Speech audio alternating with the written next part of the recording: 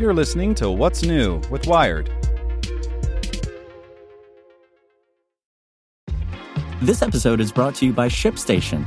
You know, some things take a lot of work, like sending little robots to far-off distant planets. And just as that's challenging, so too is running a successful e-commerce business, especially when there's so much to do. So I want to introduce you all to ShipStation. Now, I love using ShipStation because of its easy-to-use dashboard, which makes managing orders and printing labels a breeze and super smooth. Oh, and the customer service is just out of this world. It's exactly what you need to help grow your business. Sign up for your free 60-day trial at shipstation.com/technews. That's shipstation.com/technews. This podcast is supported by Tools and Weapons, the podcast hosted by Microsoft Vice Chair and President Brad Smith. Each episode features insight you won't find anywhere else from the center of the conversation surrounding emerging technologies like AI.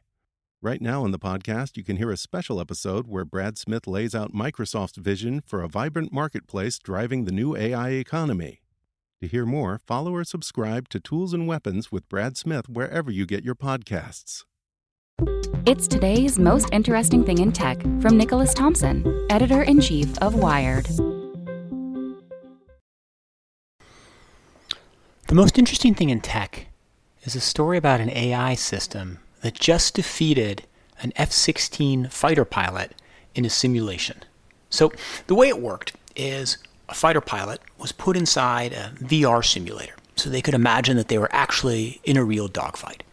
And they competed against an AI system that had won a Pentagon competition. So the fighter pilot would bank to the side, move down, the AI system would follow, just like a real dogfight between two planes. And the AI won. So what does this tell us? Well, artificial intelligence is very good and moving very quickly. But it also tells us something really important about the future of war. Because if an AI system can win a simulated dogfight, then to what degree should every military in the world be using AI to make its war plans? If you have artificial intelligence involved in war plans, to what extent do you have humans? And to what extent are you giving advantages to countries that don't have humans in the loop? In the United States, there's a general presumption in the United States military that there will be no act of aggression. No one would ever be killed by an AI system without a human in the loop, without a human making the actual decision to fire the missile from the drone. But what if another country doesn't have that requirement?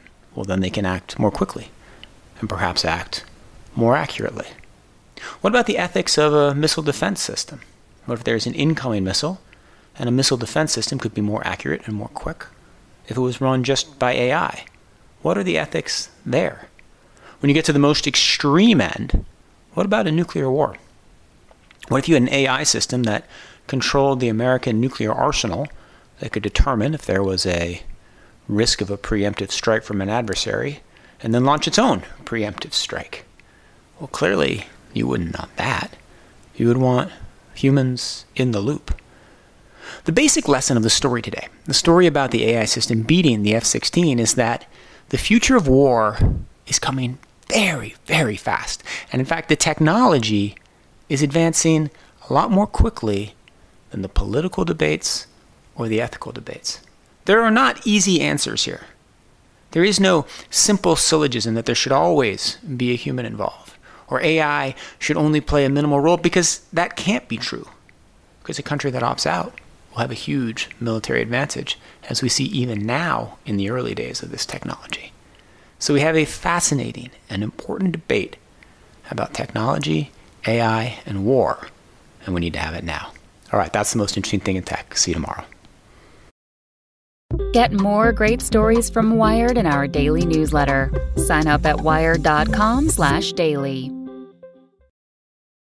Want to learn how you can make smarter decisions with your money? Well, I've got the podcast for you. I'm Sean Piles, and I host NerdWallet's Smart Money Podcast. Our show features our team of nerds, personal finance experts in credit cards, banking, investing, and more. And they'll help you make the most of your money while cutting through the clutter and misinformation in today's world of personal finance. You'll get clarity on strategies to help you build your wealth, invest wisely, shop for financial products, and plan for major life events. Listen to NerdWallet's Smart Money Podcast wherever you get your podcasts.